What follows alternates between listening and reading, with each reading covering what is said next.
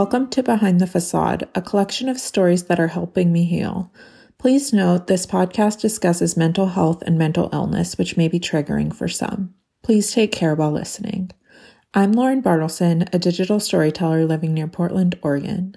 To dive right in, I struggle with anxiety, depression, insomnia, burnout, and 2 autoimmune diseases. As a coping mechanism, I often turn to writing. But I've learned that writing can only go so far. The healing really starts when I say these stories aloud.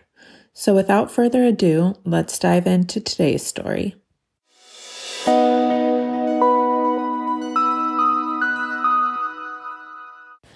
A quick note before we get started. In the spirit of honesty and authenticity, this is one of the stories that I'm most scared to read out loud. It's also one of, if not the, longest that I've ever written, so bear with me. I wrote it and published it without editing, just needing to get it off my chest. I haven't read it since, honestly. I'm sure we'll get into it in another episode at one point or another, but I hit one of my darkest moments recently where I believed, just for a few minutes, maybe more, that it would be better to sleep forever than it would to wake up. I'm not exaggerating when I say that it took everything in me to open my eyes, much less stand up and walk downstairs. I can pinpoint a lot of things that led me to this moment, but I think that reading and resonating with Lee's story on such a deep level was one of them. With that, I want to thank you in advance for listening as I quite literally put my heart on my sleeve. Here goes nothing. On March 30th, 2021, I did what I always do after work. I curled up on the couch with my computer on my lap, ready to zone out while scrolling through some of the Instagrammers I used to follow. I do this sometimes, check in on the people who I followed for so many years, those who I felt like I knew as friends, even though we had never met. I started typing Instagram into my URL bar and clicked on one of the recommendations that came up. Excited to catch up on the photos and stories of one of my old-time favorite wellness influencers, whose photos I had missed over the last few months while I was off the platform. Instead of looking through photos of her cute kids and healthy recipes, I got caught on the first post.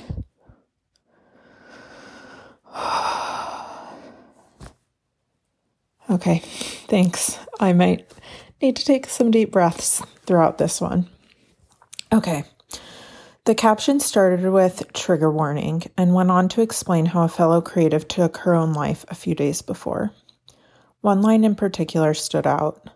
Yoga, green juice, and a lot of followers can't bring you joy. It only comes from within. I felt that in my core. I knew this experience firsthand, not on the level it impacted this woman, but in a different way. I also knew how it felt to put on a happy face for an Instagram photo when in reality, you were anything but happy. The post didn't mention the woman's Instagram handle, so I started Googling. Within moments, I was exploring the feed of someone who seemingly had the dream life. She appeared to be happily in love, having recently announced a new relationship in November 2020 after a very public breakup. She made a living on YouTube while traveling the world with her ex-boyfriend. After the split, she started a new YouTube channel separate from their popular joint account and bought her own van, the first in her name, and was already documenting the entire process of building it into a home on wheels. From her photos, you would think she had it all. Her captions, though, they were a different story. They weren't just talking about the good things in life like everything was perfect. She talked about her anxiety and how she was feeling off balance. She showed the real side of taking an Instagram photo by explaining that although the photo looked nice, she was actually covering up a cold sore that was caused by stress. She talked about how difficult it can be to open up and share things with the public and didn't apologize for being herself. She also talked about things like goals and dreaming big and making deeper connections. I was instantly captivated. And then I came across a post from December 2020. It was a 15-minute video titled My Mental Health Story, talking about how she suffered from depression, anxiety, and suicidal thoughts, and how she worked through those feelings.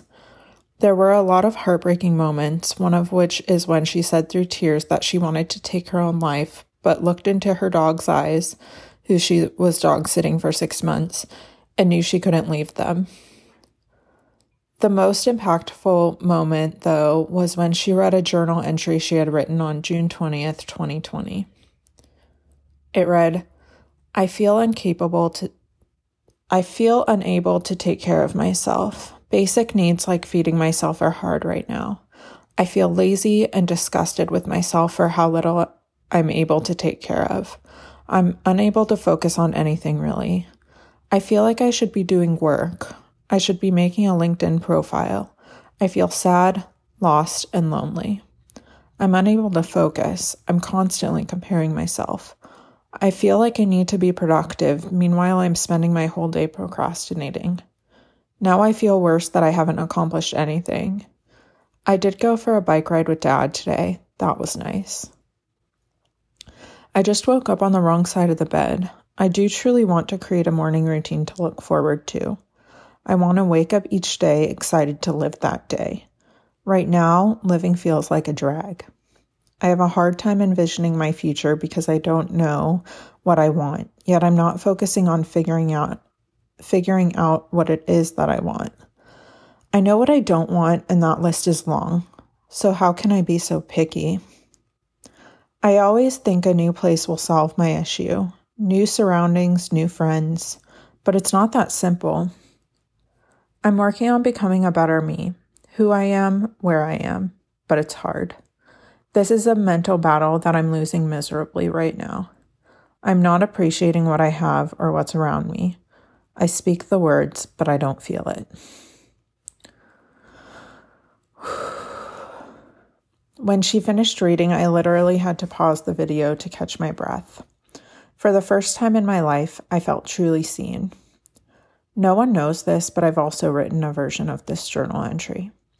It was a few years ago, and I remember the moment so clearly. I was still new to journaling and was sobbing as I put pen to paper. I can't recall exactly what it said, though I do remember writing pages upon pages of stream of consciousness, calling myself adjectives like lazy, ungrateful, and worthless, questioning what I was doing with my life, my relationships, and my career. I read the entry back to myself later and told myself that I was being dramatic, that I shouldn't write such depressing things because I have such a beautiful life that I should be happy with and proud of. At the same time, I was applauding myself for being truly open about my feelings. I was so used to hiding behind a smile that it felt freeing in a way, to write it down and let it out. Even if no one saw it, it was the first time, on paper or off, that I really gave myself permission to wholeheartedly feel my feelings.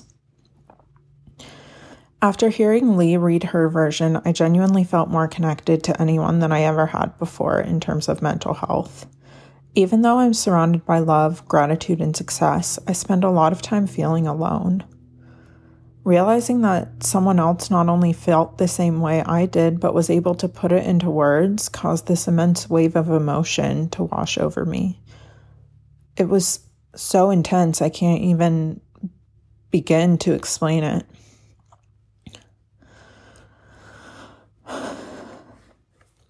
That night and over the coming weeks, I spent hours reading her content, watching her videos, and even listening to a podcast she had recorded a few months prior, where she opened up about the bullying she had been receiving on YouTube. In all honesty, I couldn't finish the podcast. It felt too real, too raw. In everything that I read, watched, or listened to, I had this feeling that I could have written it verbatim. As I explored Lee's pages and saw the outpouring of love and support in the wake of this tragic news, I learned that she had been a victim of serious cyberbullying in the months leading up to her death. As it turned out, the last photo on her phone was a screenshot of someone who had left a hate comment on one of her YouTube videos. Like Lee, I knew firsthand how much power a comment from a stranger could have, and it's devastating. Of course, I realize now that bullying, both online and off, happens on a regular basis. But for many years, I was so caught up in my own story, feeling like I had to carry the burden of shame and regret all by myself, that I honestly didn't realize there were hundreds of thousands of others out there with similar pain and experiences. After reading so many comments with people sharing their own stories of bullying leading to depression, anxiety, and even attempted suicide, I felt part of a community that I never knew I needed, much less existed. Intertwined with these were hundreds, maybe even thousands of comments encouraging fellow readers and grievers to reach out to loved ones for support. So I did it. I did just that.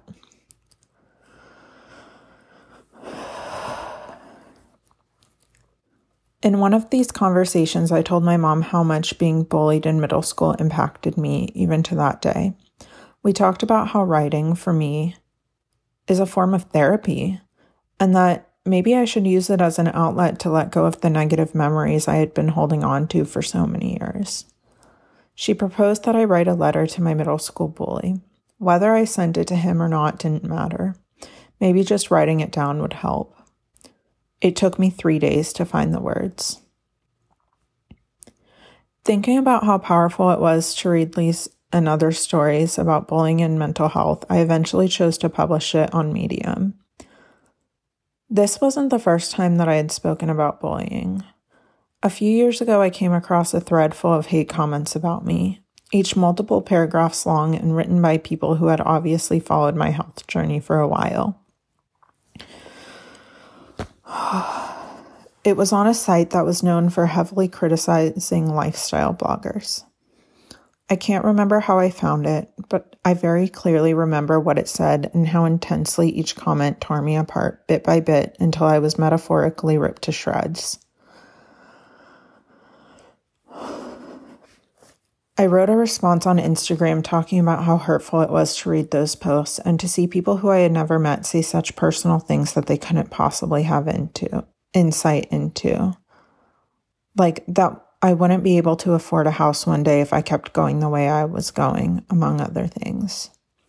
Soon after sharing this post, I happened across another thread on the same site, this one dedicated solely to me.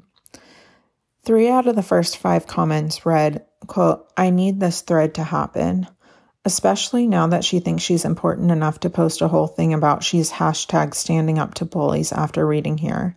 Come on, y'all, make my dreams come true. Ha ha ha ha ha." Next, I'm here and ready to make this thread happen. LLH is my favorite hate read. Her rant about Gomi just made me want to talk about her even more. And last, yes! Exclamation, exclamation, exclamation. Did you see how many people were boo-hooing with her on her, quote, "poor me, people are so mean" Instagram post? I think it said like 70 comments. What? A slew of other comments on the first page agreed that I binge ate, was extremely inconsistent, overtrained, ranted too much, got too much sympathy, was a hypocrite, essentially sold myself out for sponsorships, and in general wasn't healthy like I portrayed on Instagram. Comments like these were front and center. Other than LLH losing 25 or so pounds doing TIU a few years ago, she's done nothing aspirational or worth looking up to. Her approach to wellness and health is a joke, and it's clear that she, all caps, still has no idea what she's doing. Next, she needs to fess up on how she binge eats and smells like a mustard freak. Another, she's been my favorite source of reverse motivation for at least a year now.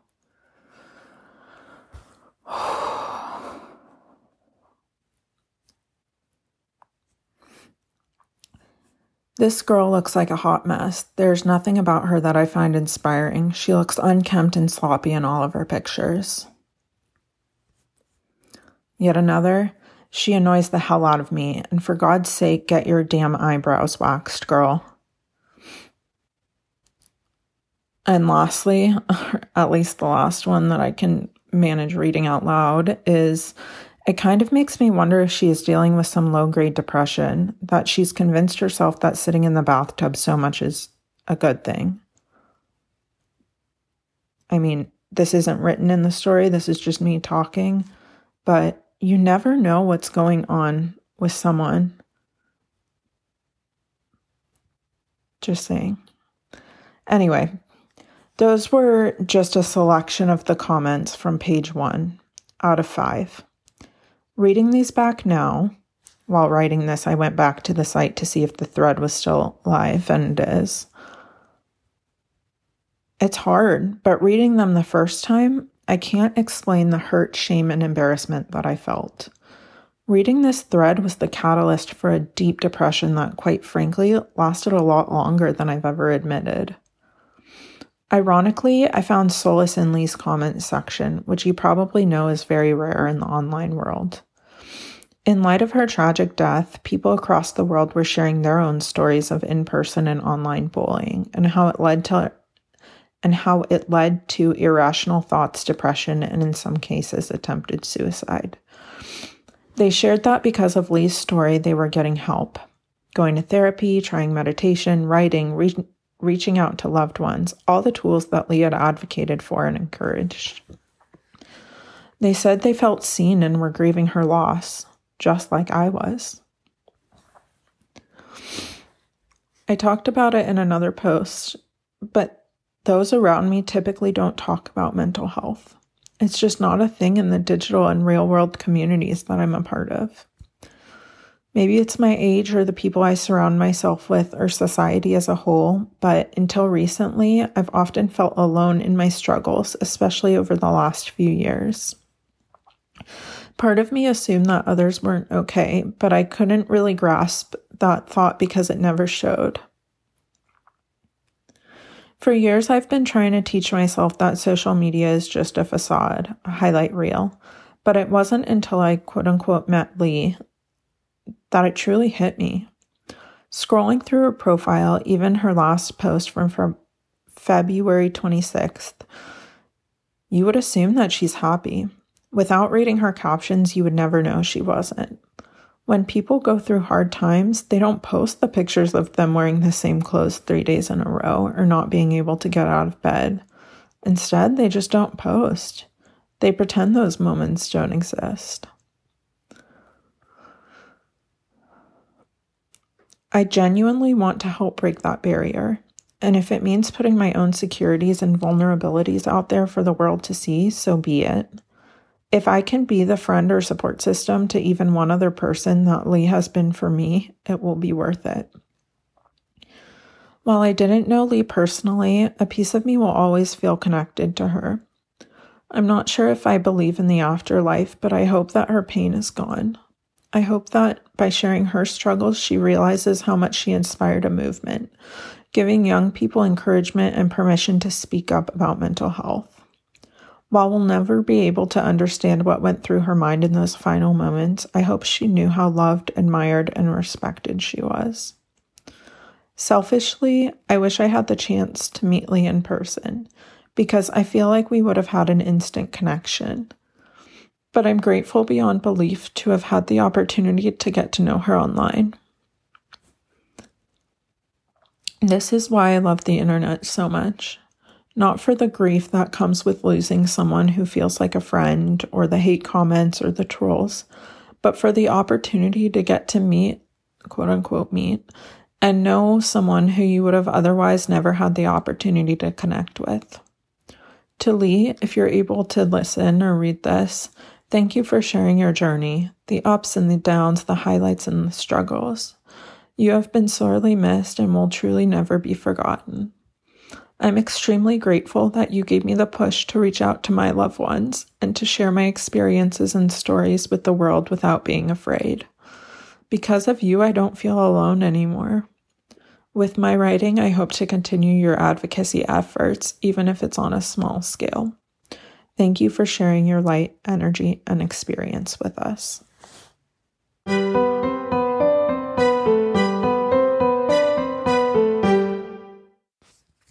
Well, that's all for today's story. Until next time, please remember that you're not alone and that it's okay not to be okay. As a friendly reminder, there isn't a set publishing schedule, so I encourage you to subscribe if you want to be notified when there's a new episode. Thanks for listening. Talk to you soon.